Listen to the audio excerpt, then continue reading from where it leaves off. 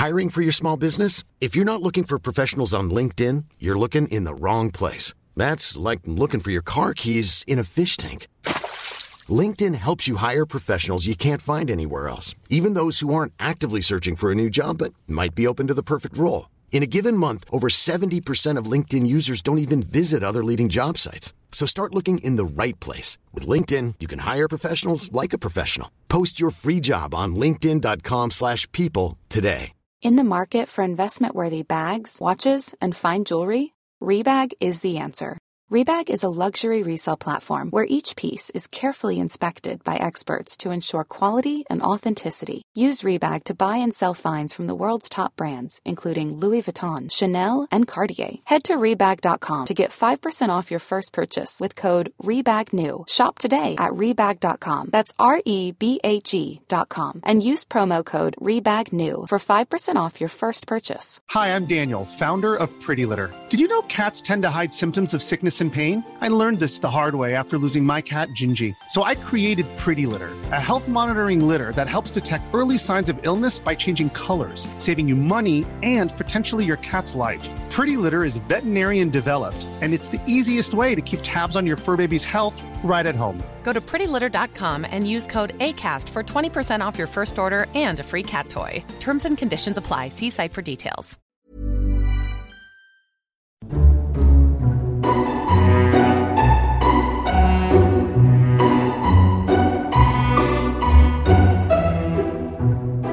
Hello and welcome to Lore Watch, a roundtable freeform discussion about lore in the games of Blizzard Entertainment. I'm your host, Joe Perez, one of many lore-minded folks here at Blizzard Watch, and I've got my fantastic co-host with me today, Matt Rossi.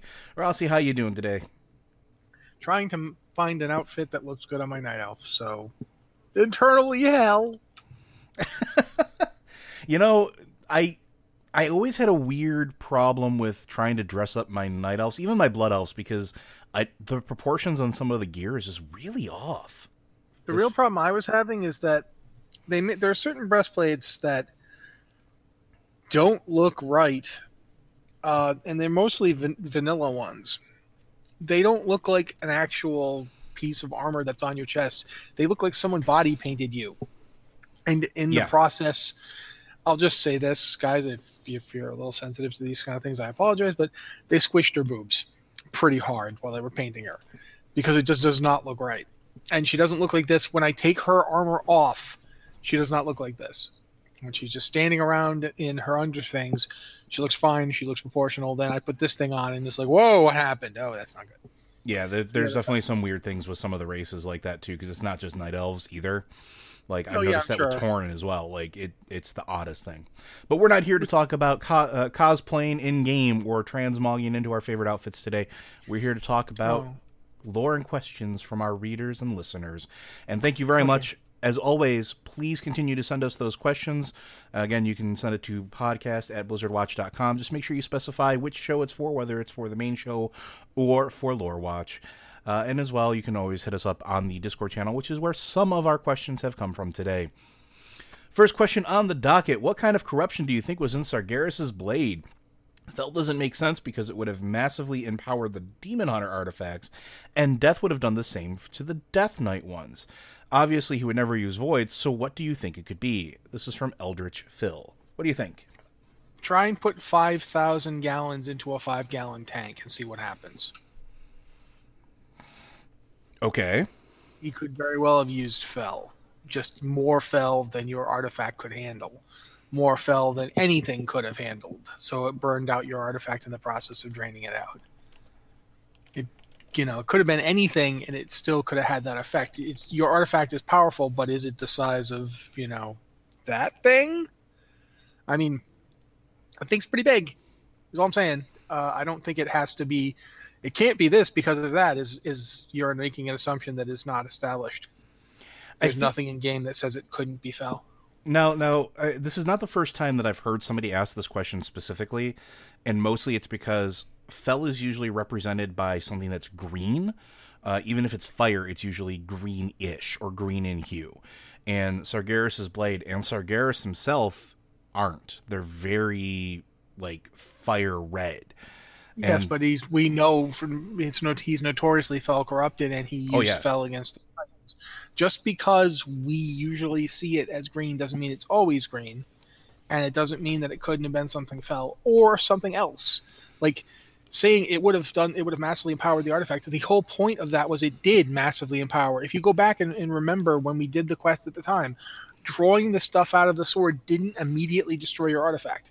It overcharged it. Yeah, you were like spitting sparks if you opened up your tab for it. It was crazy. Yeah, and you had everything. Even if you didn't have everything before, you had everything, and everything was supercharged. For 2 weeks, you were like a god. I ran around loving it that 2 week period of time. My artifacts were crazy. So it's quite possible that, in fact, he put a lot of everything into it, and that's why your blade was like before it finally went. And that's the other thing to keep in mind too. Like, he is a Titan, not formerly, where he's fell corrupted, but he's still a Titan, and they have access to order a whole lot of energies that we can't even begin to fathom. And don't forget, it wasn't just an individual weapon that was draining it. In the cutscene that we see, it's champions from all of the class halls essentially are there draining it. So there's nothing that says that it's like a little bit fell, a little bit death, a little bit fire, a little bit, water, air, earth, whatever. Essentially what I'm saying, what I'm getting at is we don't know. We could speculate our brains out. We could sit here and guess and make stuff up, but there's nothing in game that tells you why it's, they describe it as poison at one point. Like the blade is poisoning the planet, but that's a metaphor. The effect the sword is having is like if I stabbed you with a poison knife, but it's not specifically that. It's just that's the best metaphor we can grasp as to what effect it's having. It could very well be that he stabbed the blade through where most of Cthulhu's body was. Because keep in mind, all gods are enormous.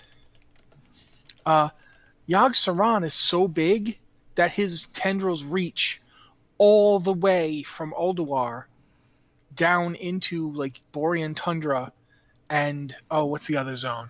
I can never remember the other zone, but the one that's actually got it's got a mine in it where people are digging up Saronite and going crazy. Howling Fjord. Yes. So his tentacles go that far. They go across the whole continent. And they could have gone further. Yeah, they go to the World Tree that's there.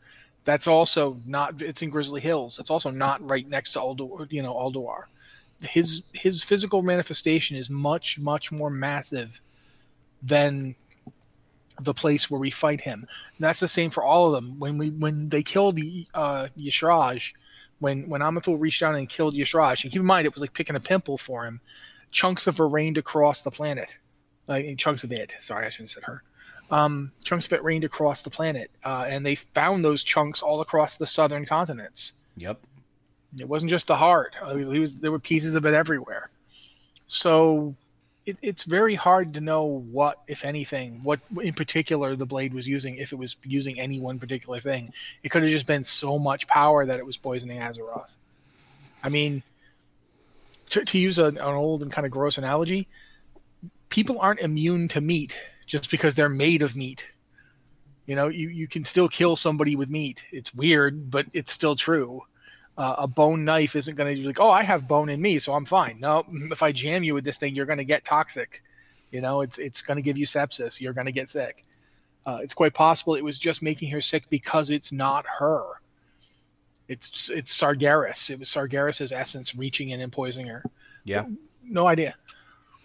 Yeah, and we might not ever know. And that's the thing. Like, it's such a thing that I don't think is going to come back, that I think it's just going to be left up to player speculation, just because we're going to be moving on to the Shadowlands. We're going to be moving on to the the aftermath of everything that's happened in Battle for Azeroth. Maybe they'll make mention of it when we stabilize the planet. Who knows? But people have made a point, and I've seen this on Twitter a lot, that the sword is still there. Yep, it's not removed. I don't think it's still in there. I don't think it's ever coming out. I don't think the point is we're going to pull the sword out and fix Azeroth. It's the metaphor I always use is like when I got stabbed. When I got shot in the leg, they didn't take the arrow out. They left it in when I had it going through my thigh. They pulled it out of the gas tank of the motorcycle, and then they took me on a boat to the mainland, and I was in the hospital before they finally took it out.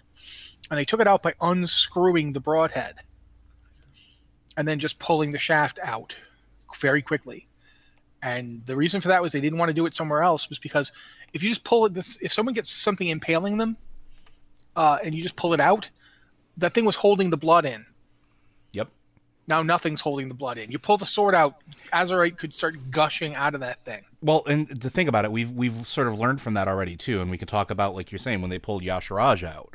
When Yasharaj was yanked from the surface of Azeroth, it wasn't just the surface. That's what created, a huge, massive disturbance that had to be fixed and shaped and channeled, that created a huge arcane font. It was a gaping open wound. And that's where you look at the size of the wound that's being caused by Sargeras's blade. It's the same thing. Like, you rip that out, that's going to be worse than having it in there. Like, how are you going to stitch that back together? How? You don't know how deep it goes. Thing's massive. Mm-hmm. You can see it from halfway across the world. You can definitely see it from Uldum for easy. I don't know. Can't you see it from Thunder Bluff? You can. I'm pretty sure if you're in Thunder Bluff, you can see it. So it ain't small. So we don't know how deep it goes. We have no idea. So we don't know what energies it has. We don't know how deep it is. It's going to be there for the long haul, I think. And we'll see what happens. We might get some more information regarding it, but I think it's going to be mostly left up to player speculation. And yeah, that's I'm why okay at with the that. end, when Magni's like, hey, we saved us from N'Zoth, and a lot of people are like, yeah, but the big sword's still stabbing the planet. It's like, that big sword ain't going anywhere, guys. Yep. That big sword is probably going to be there forever. I don't think you're ever going to see that thing removed. If it is removed, that's an undertaking I don't even want to think about. The only other thing that I could really think that could potentially happen with it, and this is just to kind of go completely into left field, is the way the sword was formed is Sargeras formed it himself. Like, when you look at the cutscene, he formed that out of his own energies. It's also entirely possible that what we siphoned off of it tempered enough that when Azeroth becomes stronger, she could theoretically absorb it.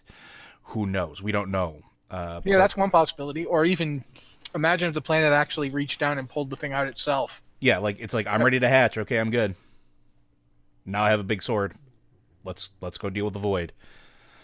But who knows? We don't yet. Maybe we'll find out in the future. Our next question. Hello, watchers. My main is Delos Belflock on Blade's Edge. Sorry if I mispronounced that. So a few episodes ago, Rossi had a comment during Lore Watch about the light wanting everyone and everything to follow and lock into one true path. And that would entail the elimination of alternate realities and timelines. This immediately had me thinking of alternate Draenor and the resident Lightbound Draenei. Well, today's podcast did serve as a good reminder that we should take what we've heard about the Lightbound from the Magar with a grain of salt, or maybe a small boulder thereof. It had me thinking, alternate Draenor is an alternate timeline reality. The Light really dislikes alternate timelines realities and wants them eliminated permanently. The Lightbound are apparently single-minded fanatics in the process of seeking their one true path. So based on all that, is it plausible that the Lightbound may be attempting to serve the Light, Zera in particular, by essentially acting as a fanatical murder-suicide cult, eliminating all that stands in their way, then eliminate their own timeline to remove an alternate one from the one true path? Would love to hear your thoughts. I'm going to ask you a simple question, Jeff. Sorry, I hope you don't mind that, because we use Jeffrey here. Sorry. If you want me to call you Delos, I'll say simple question, Delos. But here's my question. Who says they're the alternate? Mm-hmm. From their perspective, we're the alternate. Yeah, I was going to say perspective is king. Perspective rules everything. Our Zera is gone, dead. Imagine how they would think about that. Obviously, we're from a corrupted timeline where the Chosen One rejected the light and destroyed the one who brought it to him. Can you imagine that? How that would look to them? They have a Zera. They have a Yrel. Why would the light, from their perspective, from the light from their view, would see themselves as the one true path and us as a deviation that must be purged? if they thought about that at all. So I think it's much less likely that they're going to want to kill themselves than they'd want to kill us. And I'm not saying that that's how they, like, there's nothing in game to establish that's how they're looking at it. But if I had to bet on one, that would be the one I would bet on. That they will pick their reality. What's the old saying? I think it's from Mythbusters, but I know it comes from before that. I reject your reality and substitute my own. Yeah. I think they would be much more likely. People are almost always, in my experience, and this includes fiction, much more likely to think their worldview is the right worldview. Yeah, it's like the old saying that everybody is the hero of their own story. Why are they going to paint themselves as the villain that must self-sacrifice or the hero that must self-sacrifice or whatever? It's, well, we exist. We've done the light's work. We've saved this entire planet. This is obviously what the light wants. Why would we go ahead and murder ourselves when there's so much more we need to do? Like, okay, let's assume that they want to, bring the timeline realities into, focus or one thing, which the light itself has never really dealt with the whole alternate reality things, yet sees one true path, but maybe that path isn't bringing the realities in line. Maybe it's inter-reality conquest of raising even more of an army, because that's what we see the Lightbound doing, is either enslaving or converting everybody on the planet, not to rule them, but to have an army to fight against the darkness.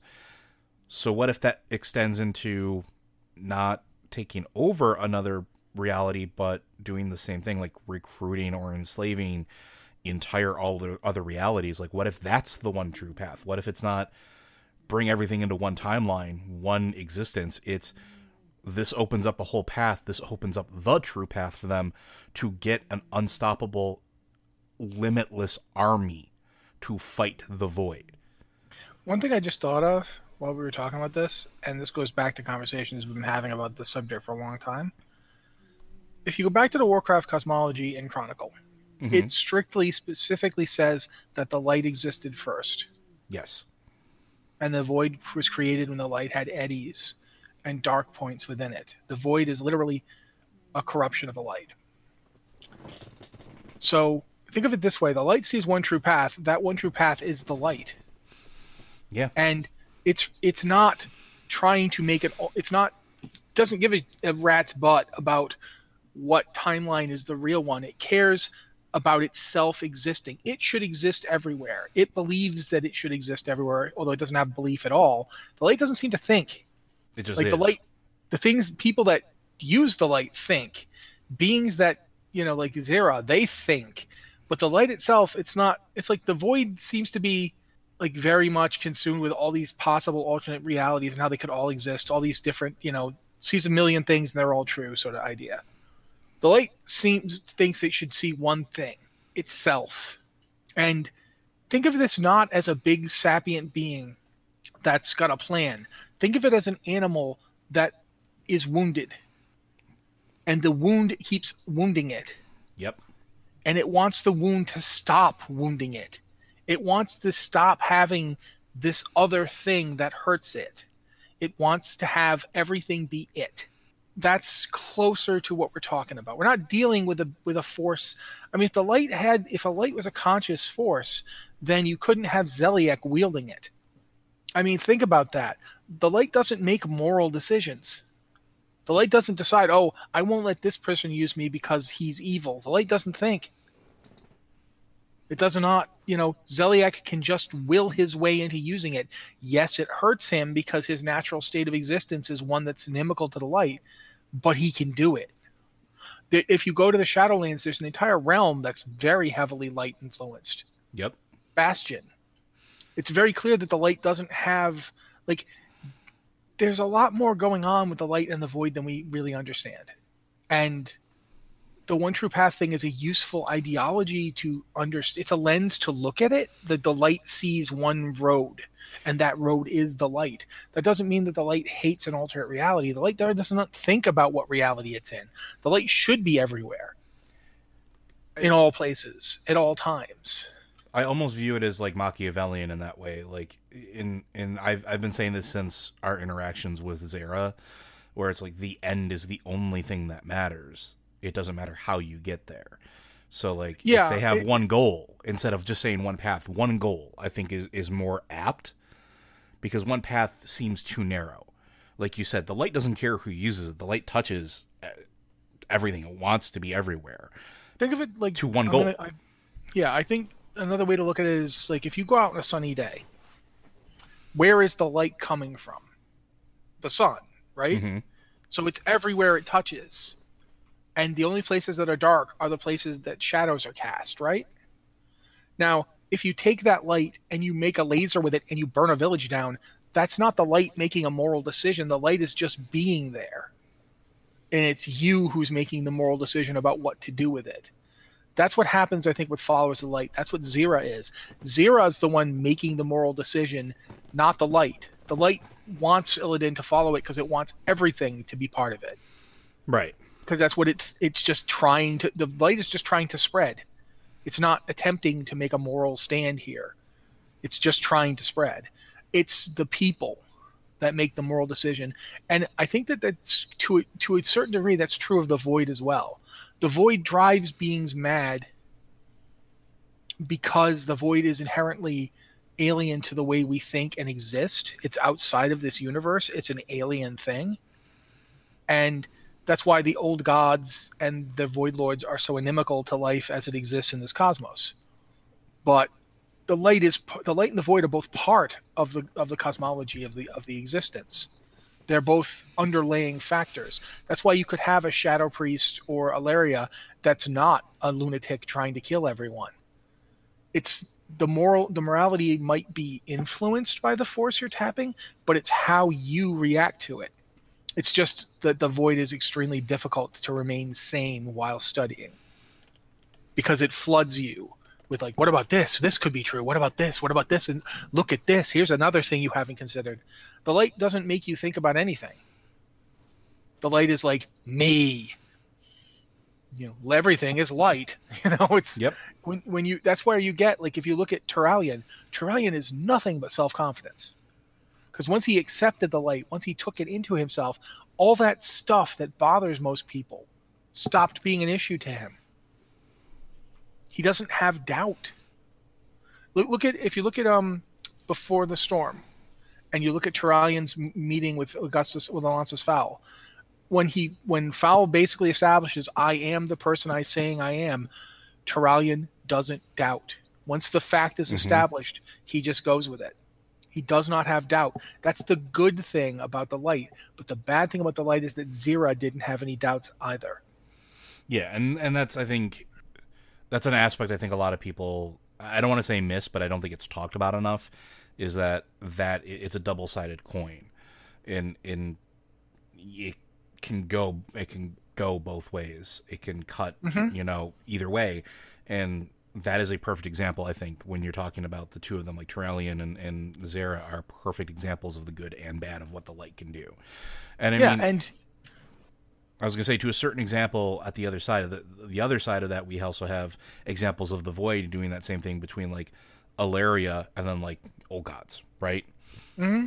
Like nothing is as black and white as we like to make it out to be, and I think we're starting to see, particularly in like Before the Storm, in Battle for Azeroth in general, and very likely going into Shadowlands, the extent of the gray area that both of these concepts exist in.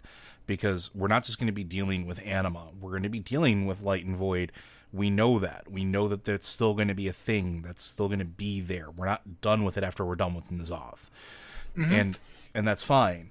But I think it's interesting that we're going to start seeing all of those gray areas. So, but yeah, anything else you want to add to that one? No, I think I'll be pretty good. All right. Our next question. Hey, Lore Watch friends. I really enjoyed your episode a few weeks ago about Tyrande's quest for vengeance and your discussion of Yrel last week. To go along with those ideas, are there any other characters, again included, that would make for good dissension arc in the Alliance? The Horde has had more of its share of following its leaders to morally reprehensible acts, and I'm reminded of Proudmoore's quest to stamp out the fledgling Orgrimmar, etc. I'm sure we'll be dealing with Tyrande and Gen's plans for a while, but how far would they be willing to go? Not necessarily full-on bad guy, but becoming fanatics, as discussed with Yrel. Hopefully my question makes sense and works for y'all. This is from Bootzilla. Tauren Birdbear on many realms. Go ahead. This is more close to your heart. Well, up front, I don't know what we're going to see Tyrande go through in Shadowlands. That may have an effect on how far she's willing to go. Like, for instance, if she gets to Ardenweald and it's established that what Sylvanas and the Horde have done has completely destabilized life and death, and may very well have done horrible, irreparable damage to her goddess. Mm-hmm. And that's why things were allowed to happen the way they were. That's something that I think would push Tyrande even further. And right now, here's the thing. I keep saying this. One of the reasons that Tyrande and Gen are so hawkish right now is partially what they've gone through. But it's also partially the fact that the Horde has literally never, ever taken responsibility for a single thing it's ever done. Yep. And it's always pinned on an individual. Yeah, it's always, it's Thrall made a mistake, or Garrosh went too far, or Sylvanas did. It's like, no, at some point, you guys, when that person is dealt with, the Horde as a group has to stand up and say, yeah, this was on us. This is our thing. We have to deal with it, even if it's not cleanly or easily dealable with. And that doesn't mean that the Horde has to disband and go, okay, kill us. We're evil. Chop us down. That's absurd. But there has to be something. I keep coming to imagine the idea of if Thrall physically went to Hyjal right now and presented himself and said to Tyrande, if you need vengeance, here I am. Now, in the state of mind she's in, she might take it. Yeah. But that would be an act too far. Because here's a man who is just presenting himself to you to accept his responsibility for what happened. He's not directly responsible, but he accepts that his people are. They bear some burden here. And that kind of story is one that I think we need both for the Horde and for the Alliance in some cases. Something that really just kind of gets glossed over is the fact that the Alliance kept the orcs in internment camps for 10 years. Now, you can always make the case, and I've done so in the past, that they didn't have anything else to do with them. The Dark Portal was closed. What were they supposed to do with them? In many cases, they weren't even feeding themselves. So there is a case for that, but they didn't make an effort to do anything else with them. They didn't try to re-educate them, really. They didn't try to say, okay, we're going to give you this worthless chunk of rock over here to live on by yourselves. If you want to, you can leave. They didn't do anything. They just kept them in camps and watched them. There's never been any real dealing with that. There's never been an Alliance figure who's gone to the Horde and said, look, all that aside, we would like to discuss it. How do we get past this? That's the talk that needs to happen. It's never going to happen because the story is kind of focused on the conflict between these two factions, which I think at some point you're going to have to get over, guys. And it doesn't have to become we're buddies now. It does not have to be the Alliance and the Horde are interchangeable. It could very much be, okay, obviously we don't do well in interacting with each other.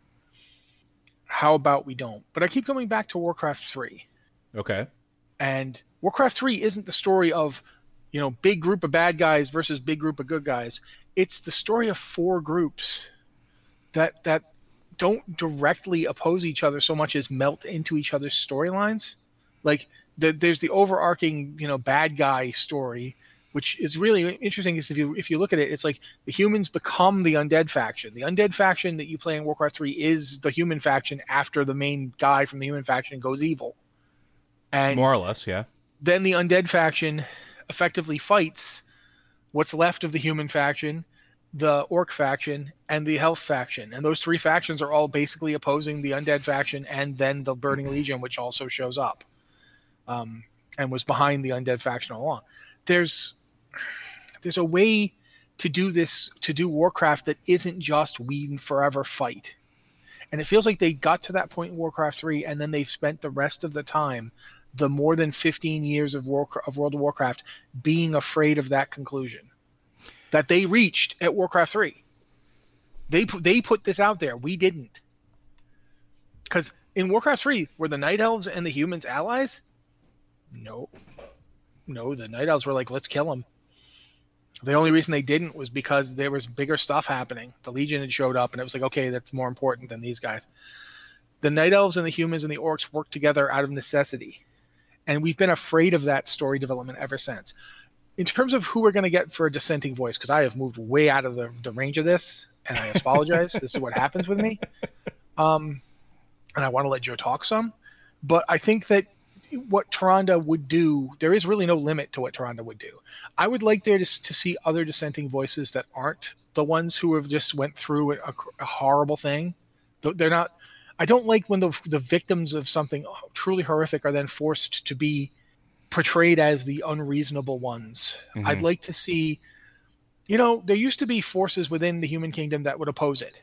There used to be like the wouldn't it be kind of cool to see the Defias come back, and now they're much more of a political force? Yeah, well, I mean, I think the time is right for it. And they'd be like, no, every time you keep spending our lives in these dumb wars that you keep having. You did it before. You did it up in Northrend. You completely, look at where we're from now. Look at these human kingdoms. You bled them white, and you just did it again. Entire generation gone. You need to come up with a better way to do this. If you're incapable of doing that, then we will replace you. And there's ways. Like, I'd love to see. I can't remember her name now. At the head of the Defiance. She's still alive. We saw her again in Legion. Vanessa Van Cleef. Yep. Like, imagine if Vanessa Van Cleef showed up and started playing an antagonistic role, not necessarily just straight up will sail an ironclad up to Stormwind and shell it, but buying people, manipulating people, getting people in the House of Lords to come back, actually posing a threat to Anduin that he can't just destroy. You can't just send adventurers to kill me like you did my father. Well, especially, and she has good reason to hate him. Especially if she goes the route of like becoming a legitimate lord herself. Like, yeah, exactly. Like buy the way into a lordship so that not only is she a dissenting voice, but she positions herself, like you say, in a position where she can't be eliminated. And I love that idea because at this point, yeah, Stormwind has survived N'Zoth, earthquakes. It has survived a gigantic old god corrupted black dragon who tried to, rip part of it apart. It's not like an ironclad isn't going to do it at this point. Not anymore. And you can't do a direct assault. But Vanessa Van Cleef is smart. That's kind of her whole thing. Let her be smart enough to know, I can't face it like my father did. That didn't work. I tried, and his way is just not the way. Instead, I gotta be sneakier about it. I gotta be a little more political about it. I need to buy my way into a lordship, make this a legitimate thing, and then the people will back it because, like you said, pointing out how the people have died and bled and how everything's been falling apart, showing in particular how, I don't want to say how the Alliance abandoned its allies, but really, what did the Alliance do to help the Night Elves? They didn't mobilize fast enough. They were too busy dealing with other things. They knew that problems were coming. They knew that there was a war campaign happening. And they just, they say they couldn't get there in time, but they had mages. Like, this is the thing that always bothered me. You have the ability, mass teleportation is something that has been established way in the Warcraft past. They have mages that could do that. They could have been teleporting folks in. They have a portal room just like the Horde does. They could have opened up a portal to bring troops through. They could have tried harder. And Vanessa Van Cleef can go, look what they didn't do. We can send forces. We can send massive amounts of forces daily anywhere on this world. We can send them to other worlds. Yeah, she can make the point that they, straight up, the Horde were the ones who tricked them, and they fell for it. Yep. The Horde made a feint south, and everybody was like, oh, God, let's go south. Even the Night Elves fell for it. It's like, our leaders are not... And now they want to trust this group that has tricked us how many times? And you could totally... what really gets me with this is if you do it right, you could have not just characters that you can't just get rid of, but imagine if Vanessa Van Cleef positions herself in such a way that in order to like neutralize the threat, Anduin has to marry her. Yeah. Like, because he needs to find a wife and have an heir, and she could present herself as the option. Because what option does he have right now? There's nobody, like, there's no character they've established as being that. There's lots of stuff they could do, and I'm not saying that should happen. I'm just saying you could do all sorts of things with like actual dissenting voices. You've got that right now. I think the Council of Three Hammers is actually one of the more unified ones. Yep. Now in at the least, Alliance. Yeah. Because at this point, I think Moira has essentially proved that she has control over the group of Dark Irons that are not just crazy Ragnaros followers. If the mentally stable Dark Elves are behind her, they're behind her son. Her son is the acknowledged heir. Bronzebeard leader. Yep. He will inherit both Ironforge and Blackrock. The Blackrock. Both of those will be his. And the Wildhammers are more or less going along with it. They have their own opinions, and they're perfectly willing to like just say, "Nah, F this, we're going back to Airy Peak." But they're pretty much in line. So they're actually pretty unified.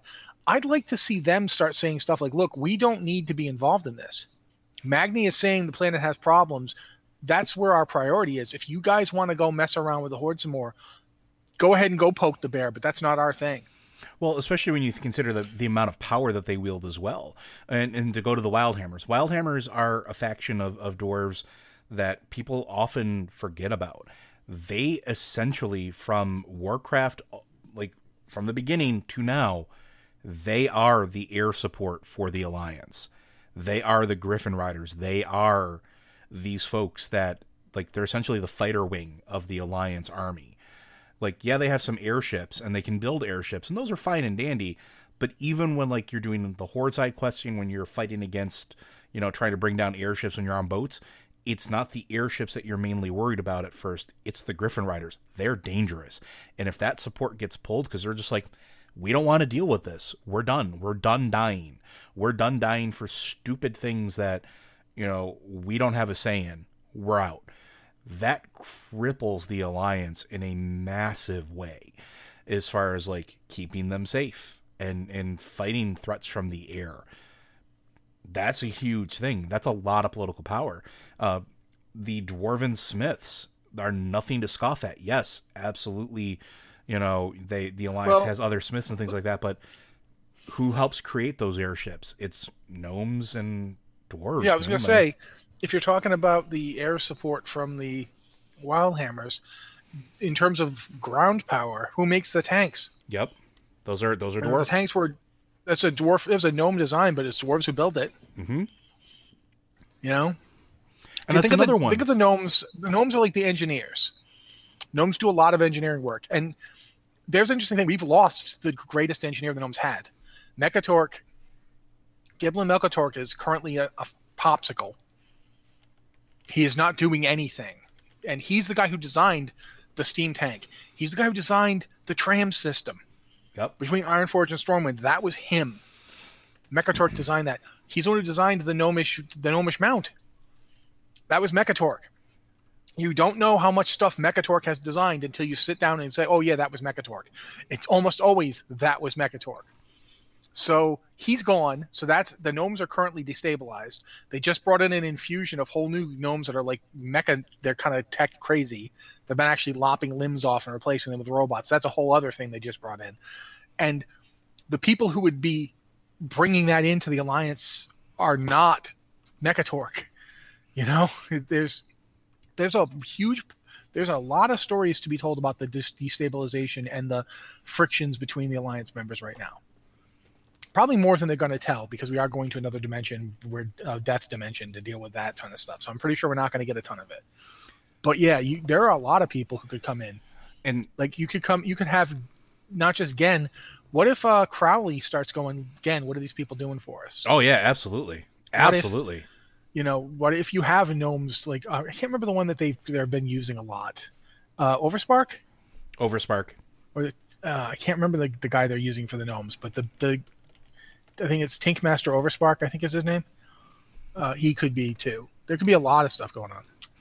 Yeah, it definitely, Overspark is definitely a good one, and I like that idea too, because gnomes are an often overlooked race. Like, they're often overlooked, and they're considerably powerful as well. Like, if all of these groups started having more of it, I don't want to say like just a dissenting voice, but were more assertive, I would be happy, because they don't necessarily have to be like these huge dissenting things. We're going to do this and do that. It's like, no, I don't think you, Anduin, realize exactly how much we do for the Alliance. You're going to listen, and you're going to listen right now. Because at the end of the day, the humans are probably the weakest out of all the Alliance factions at this point. No, that's not true. No, the humans possess one thing everybody else doesn't. Humans possess raw numbers. That's what the humans have been providing this whole time. I would totally disagree with the idea that fair enough. Faction, but the humans are not. There does need to be a part where someone comes along and explains to Anduin, as much as your father was High King, he reigned knowing he had limitations and knowing when to break them. Yep. Like, when he went in and did the whole thing with the Council of Three Hammers, he, yes, he was enraged and he was very much in a position to kill Moira. But he didn't. And yeah, you helped with that. You need to start being that voice for yourself. You were very good at being that voice for your father. You need someone to do it for you. And you don't currently have anyone that you're listening to who does it. Like, he just dismisses people who disagree with him and thinks my way is better. And that was fine when he was the king's leading ombudsman, when he was the heir who was the only one who could safely say to his father, no, we can't do this. Now he needs someone to be that for him, that he'll listen to. And it could still be Gen. Gen could provide that voice, but he needs to sit Anduin down and say, no, you need to start listening. You cannot just ignore or dismiss these concerns. Yep. And that's something I would like to see. And it doesn't have to be, it could be anybody. I'd be happy to see it. But I definitely think, in terms of how far they're willing to go, because that was the original question, I think that Tyrande is willing to go pretty bloody far. Oh yeah, she's going to. Before the end, before everything is said and done, it's going to go. She's going to go pretty deep, I think. I think she's willing to go much further than Gen is. I think so too. Gen has just discovered his humanity, more or less. Gen hates Sylvanas. Yes. Sylvanas, not the entire Horde. He doesn't like the Horde. He has no kind things to say for the Horde. But when you go to Gen, at the end of that whole storyline, when you go to Gen and say, look, Sylvanas just escaped, the Horde we're doing this with the Horde. He's like, I don't care about the Horde. Mm-hmm. He's like, what about the Banshee? If the Banshee's still out there, then this was for nothing. That's where his focus is. Tyrande's focus is not just on Sylvanas. Sylvanas is the main focus of her ire, but it's not the only thing. She blames the Horde. Yeah, and that's very evident from anything you like, the discussion with her, the everything that happens in that sort of story arc. It's the failures of the Horde led to this. Mm-hmm. Like, yes, Sylvanas burned the tree, but the Horde was not exactly, fighting against it. They were there. They were fighting. They were murdering folks. They were burning down villages. What does she see when she comes and there's Sorfang standing over her husband and he hit him from behind? And that's the guy you're trying to hold out as a hero? The guy that cut her husband down from behind when he was about to stop all this. Because Malfurion trusted him not to do that. He thought he would be honorable enough not to do that. And Sorfang, for his, he himself even says it, I don't know what honor is. I've never known what honor is. He says this to Anduin, and Anduin tries to blow it off. Anduin will not listen, no matter who it is telling him that his view of the world is wrong. And that's a problem. Tyrande is going to get fed up with it. And she'll just do it without... she doesn't... The biggest weakness the Alliance has, the weakness it's always had, is that it is an alliance. Mm-hmm. There is no actual top-down control. If Tyrande says the Night Elves are going to do something, they're going to do it, and Anduin has no way to stop them, short of actually providing forces against them. Is he willing to fight the Night Elves? That's where this comes down to. Yeah, is he willing to engage in a civil war, essentially? Mm-hmm. And that's the problem. He does not, he is standing on top of a ship that is actually made up of several smaller ships. Whereas, oddly enough, the Horde, for all that it brings in new groups and new people, it has always had a structure that locks it in place. It's going to be interesting to watch the Horde deal with that. How are you going to be able to abandon that in order to go with your new principles?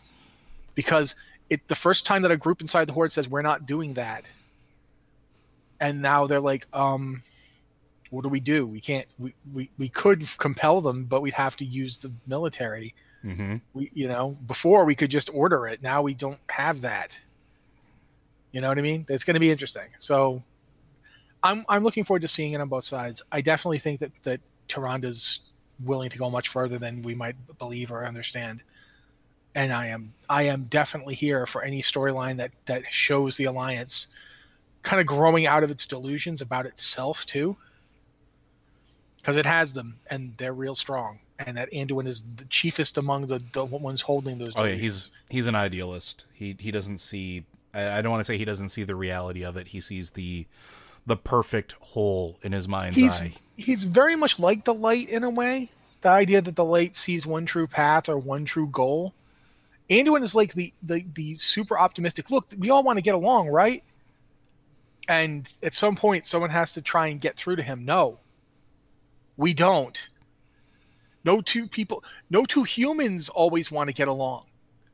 And you think that the entirety of two peoples, yes, you're completely correct that this conflict is destructive and pointless, but it's also something that is not just gonna fade out. That's why you need systems. That's why you need alliances. That's why you need diplomacy. You can't just say, can't we all just get along? Because the answer is no. We can't. Not always. There's always going to be stuff we just fundamentally disagree on. So, yeah, I'm interested in seeing where we go with this. Yeah, and I think the interesting thing about that, I will probably come back to it later, is that I think the Horde and the Alliance are coming to similar points the more I'm seeing about it, which I think will be interesting to see. Yeah, I'd agree.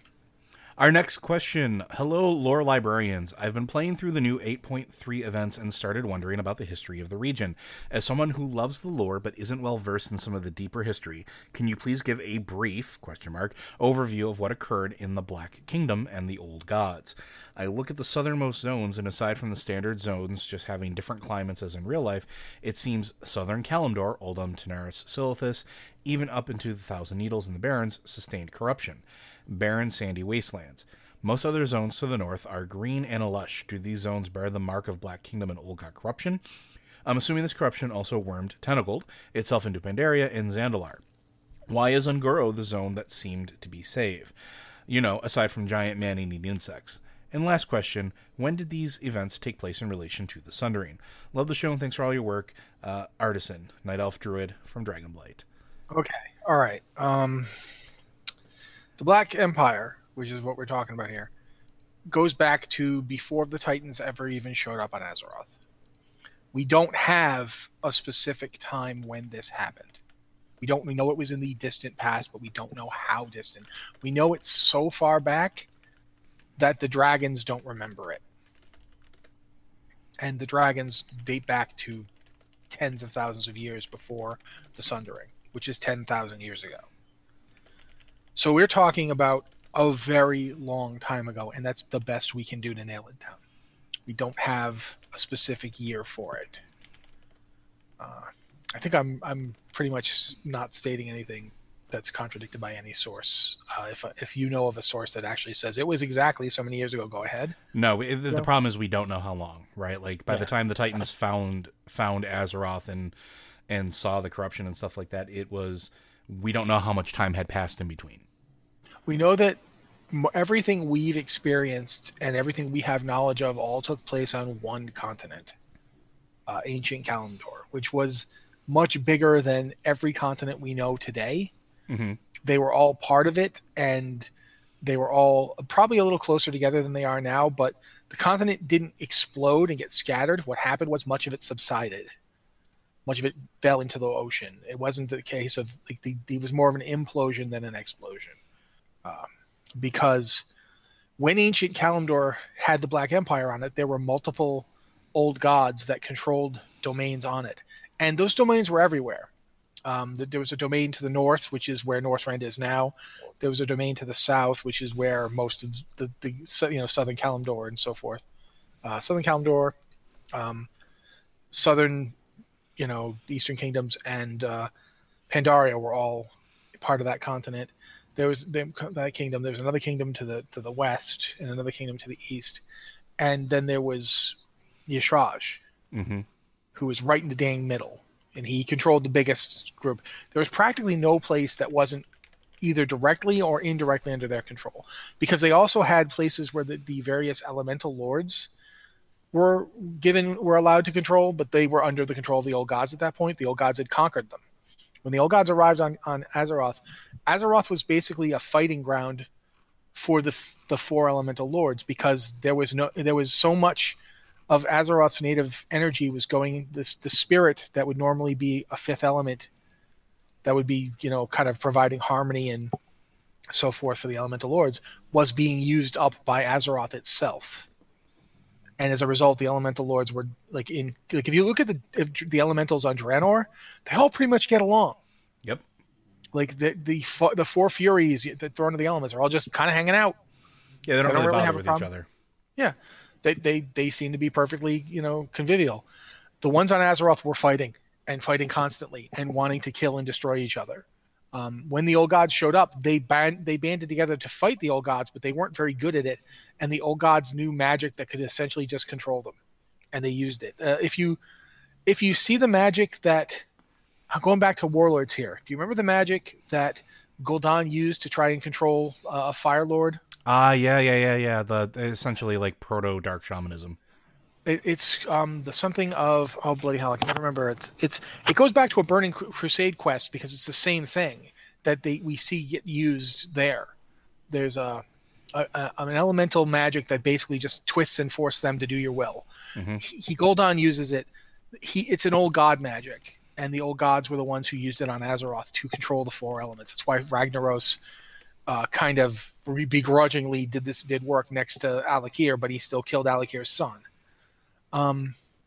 That's what happened in the distant past. We don't know how long ago this was. We know it was easily more than 10 to 20,000 years before the Sundering, which is 10,000 years from now, so like 30,000 years ago or more.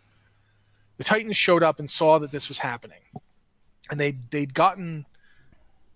knew that something bad had happened on another world, but they didn't know what yet. They hadn't spoken to Sargeras yet. But they knew that something bad had happened out of the world on another Titan soul, a world soul had gotten lost. They didn't want to lose this one because it was the most powerful one they'd ever seen. It was more powerful than Aman'Thul. It was an enormously powerful world soul. So they were like, we've got to save this one. So they were like, well, we can't just go down there and rip those things out. We'll wreck the planet.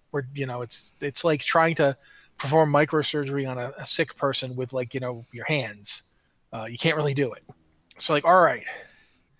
We'll make these elemental servants like we've done before. This was not new technology, but they'd done it on other worlds. But on this world, they made them stronger. They used the native elements of the planet to create these Titanforged. And they waged war across the surface of the planet. Did those zones that you mentioned today, were they necessarily the result of the old gods? No, at least not this time. Because this war raged across the entire continent. There wasn't a place that was spared it. And it ended essentially when the Titanforged armies first beat the elemental lords and chained them into servitude. And then they went after the old gods.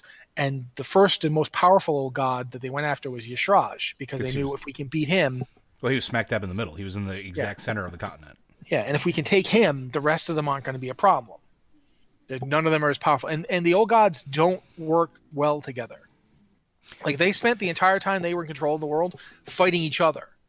That's why they liked the elementals. They're like, look at them fighting each other. That's great. We should do that. So they did. There's a thing I want to interject real quick too, though, and I think this is where the meat of this question comes from. There's this assumption that what we see in 8.3 when we're going into the raid zone is how it used to be with the mountains and tentacles and corruption and things like that. That isn't necessarily true. And I've had this discussion with a lot of folks that think that the Black Empire was literally all of the land was tentacles and old god goo, and that was it. it's not necessarily how it was. They built structures. They had, forces that they used, but it doesn't mean that they necessarily morphed the landscape around them. So yeah, because here's the thing. I mean, one of the things that's been pointed out before is how big these entities were. The Naraki and Akir were literally born from their bodies. Yes. It's like, imagine if every zone had a big oozing mountain on top of it that was just spewing forth horrors. The horrors still needed places to go. Yep.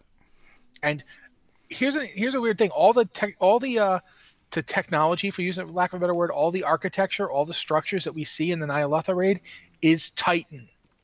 Yes. If you look at it, and I've said this before, I think I mentioned this on the other podcast, walking into Ny'alotha, it looks like Uldir.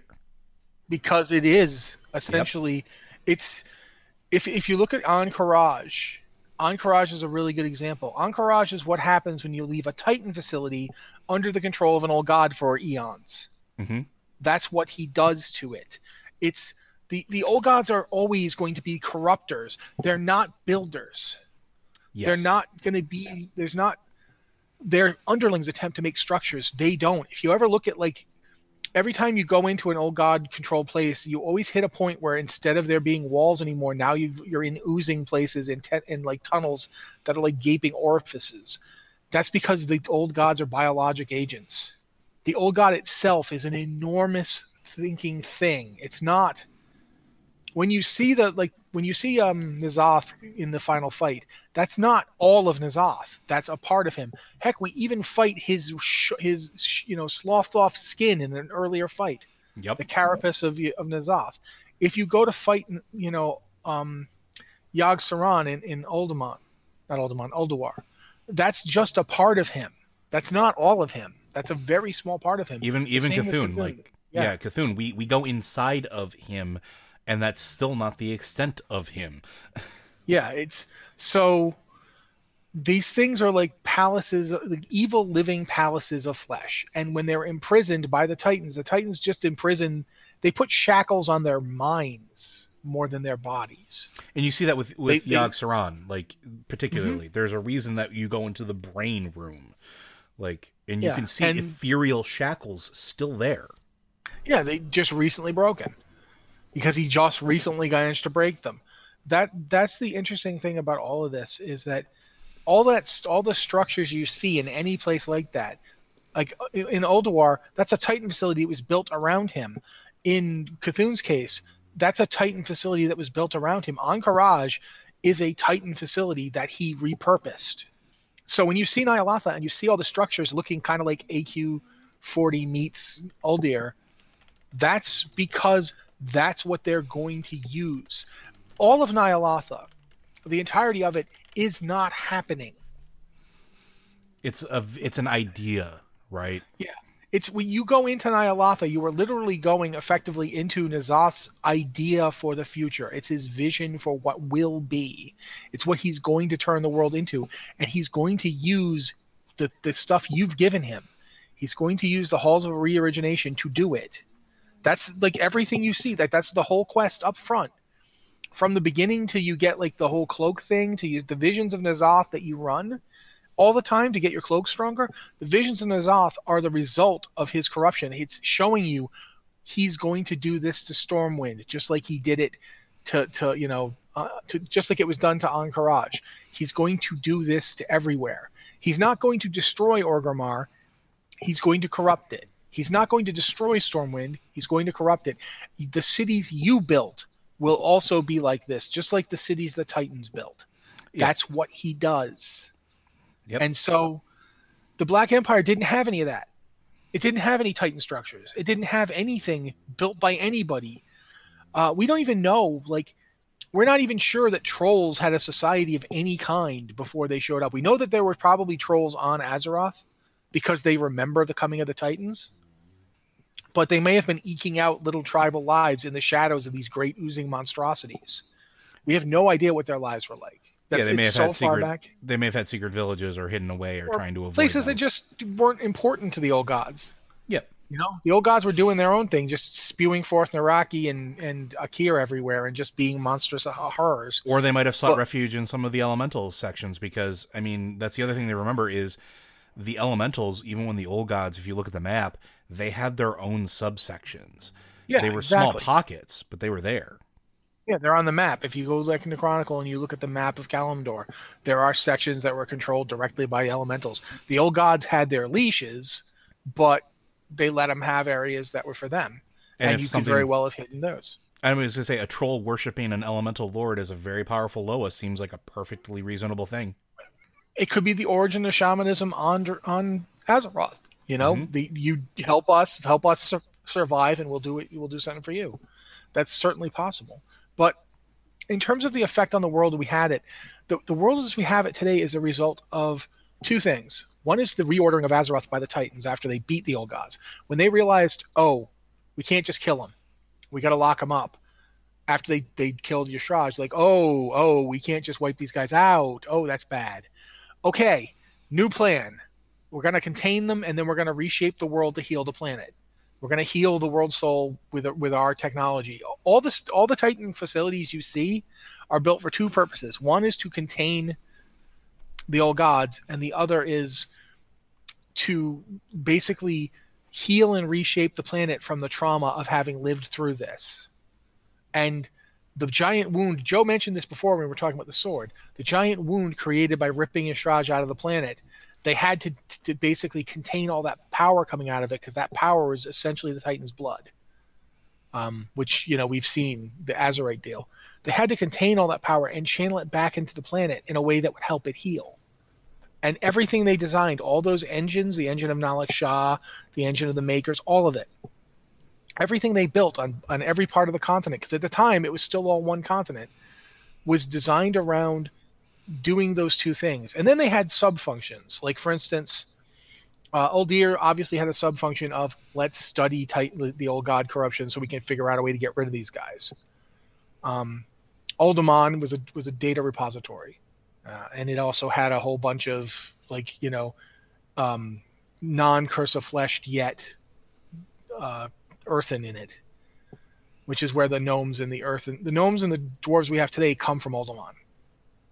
And they might have come from the ones that came south with Arcadis and Tyr, but they might not have. There's lots of different little sub-functions. And originally, keep in mind that they built stuff to be base camps for their war that they were going to have to save the planet. And then they repurposed those because, we can't just kill them. Okay, then a new plan. But that's the world that we have is a result of that reshaping. And then what happened when the Legion invaded and Malfurion Stormrage collapsed the Well of Eternity, creating the Maelstrom. He sunk half of the world, which altered patterns everywhere. We also have to keep in mind that deserts aren't necessarily corrupt or evil.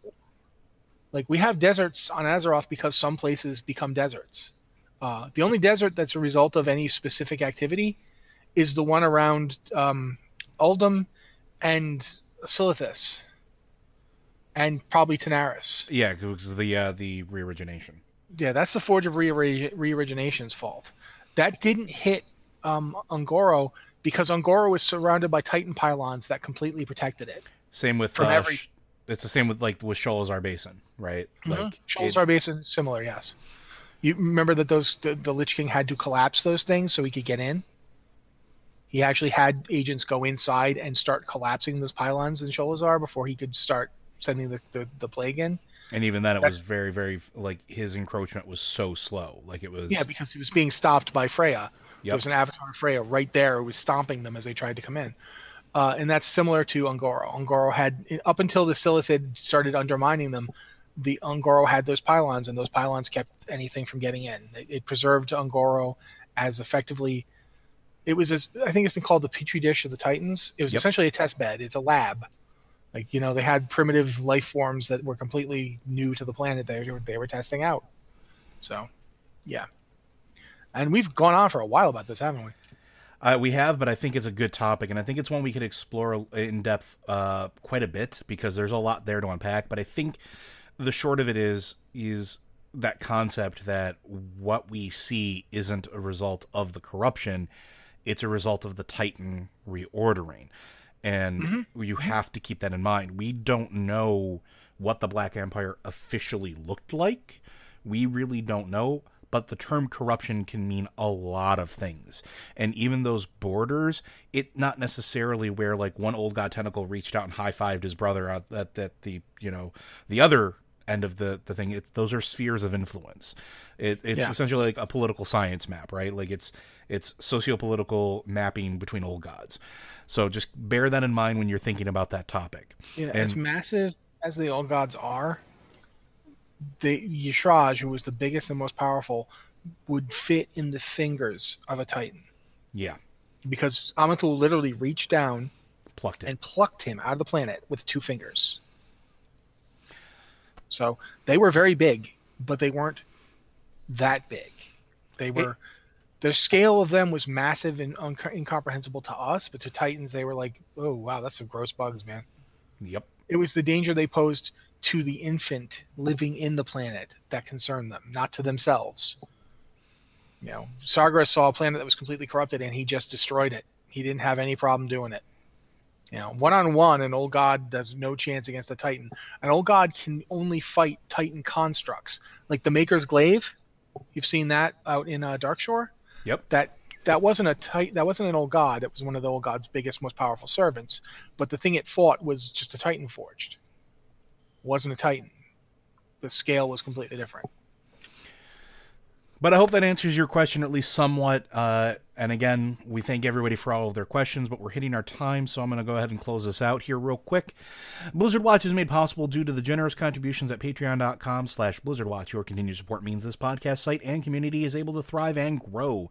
Blizzard Watch supporters enjoy exclusive benefits like early access to the podcast, a better chance at having your question answered on our podcast or the queue, and an ads-free site experience.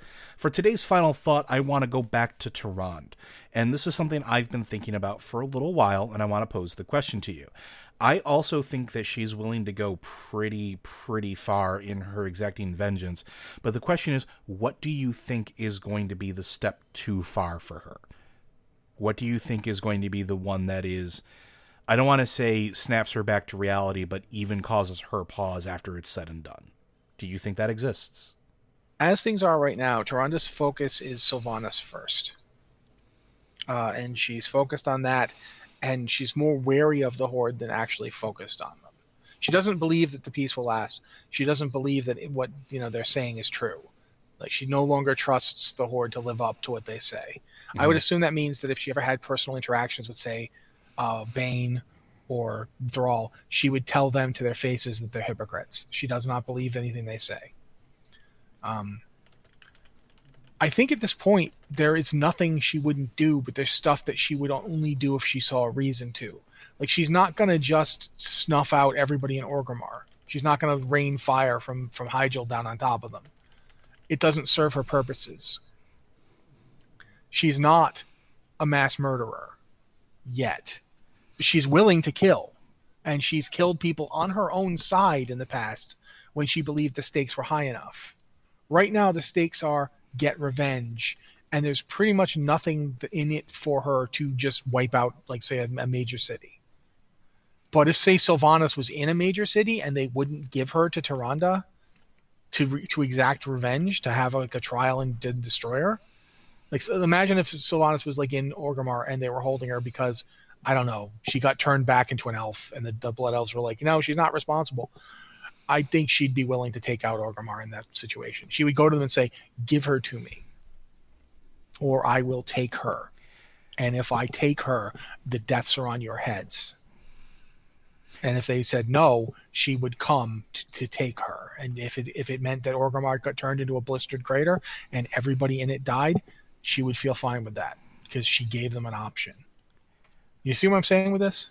I do. Like, there's a difference between her and Sylvanas, but it's not a very comfortable one. So my thought on that is very similar. It's along the same lines of sort of like what she will do to exact that revenge. And I agree that she is absolutely focused 100% on Sylvanas. But the question is, What is she willing to do to draw Sylvanas out? And one of the things that I was considering is, what if she finds out about the meetings between Sylvanas and her sisters? What if she gets the meat of that? What if she starts to understand that Sylvanas does still have feelings for her family? Would she possibly hold them captive? Would she use them as a way to try to draw Sylvanas out? Because that's the one thing Sylvanas is really, really good at.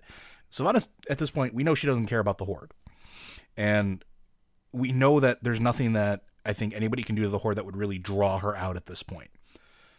But could it be that? Or could it be capturing and torturing the Thanos? Which...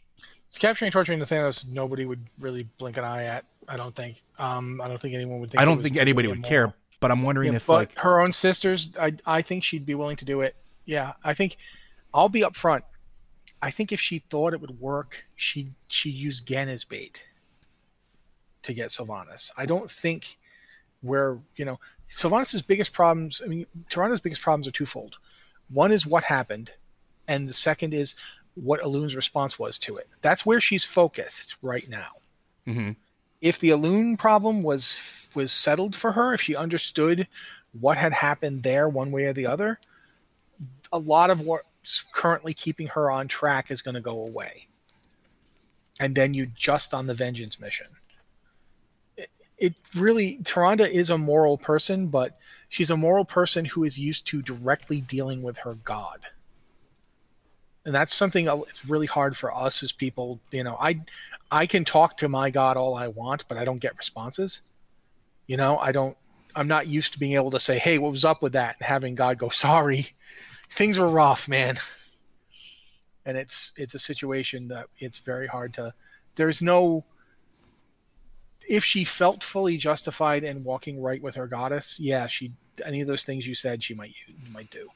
Yeah, and it was because it's the only thing I could really think of that would, at least immediately, that would fit the bill, but also be a step too far, especially in the state of mind. And we talked about this before, where she feels slightly abandoned or off-put by the rest of the Alliance. Where were these other elves when they needed help?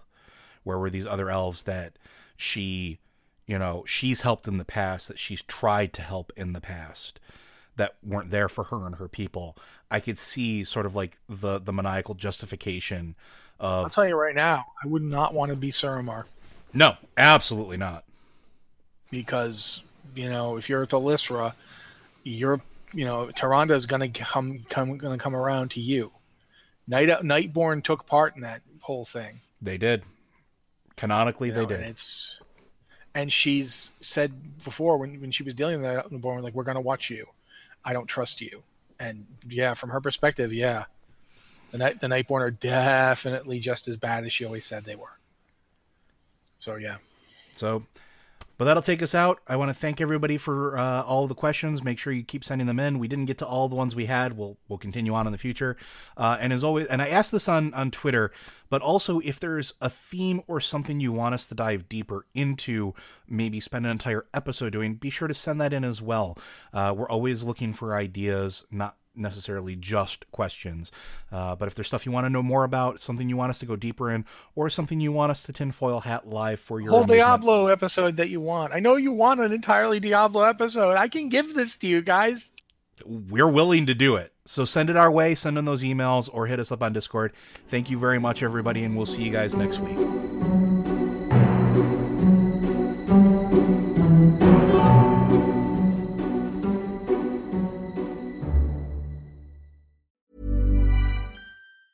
Hi, I'm Daniel, founder of Pretty Litter. Did you know cats tend to hide symptoms of sickness and pain? I learned this the hard way after losing my cat, Gingy. So I created Pretty Litter, a health monitoring litter that helps detect early signs of illness by changing colors, saving you money and potentially your cat's life. Pretty Litter is veterinarian developed, and it's the easiest way to keep tabs on your fur baby's health right at home. Go to prettylitter.com and use code ACAST for 20% off your first order and a free cat toy. Terms and conditions apply. See site for details.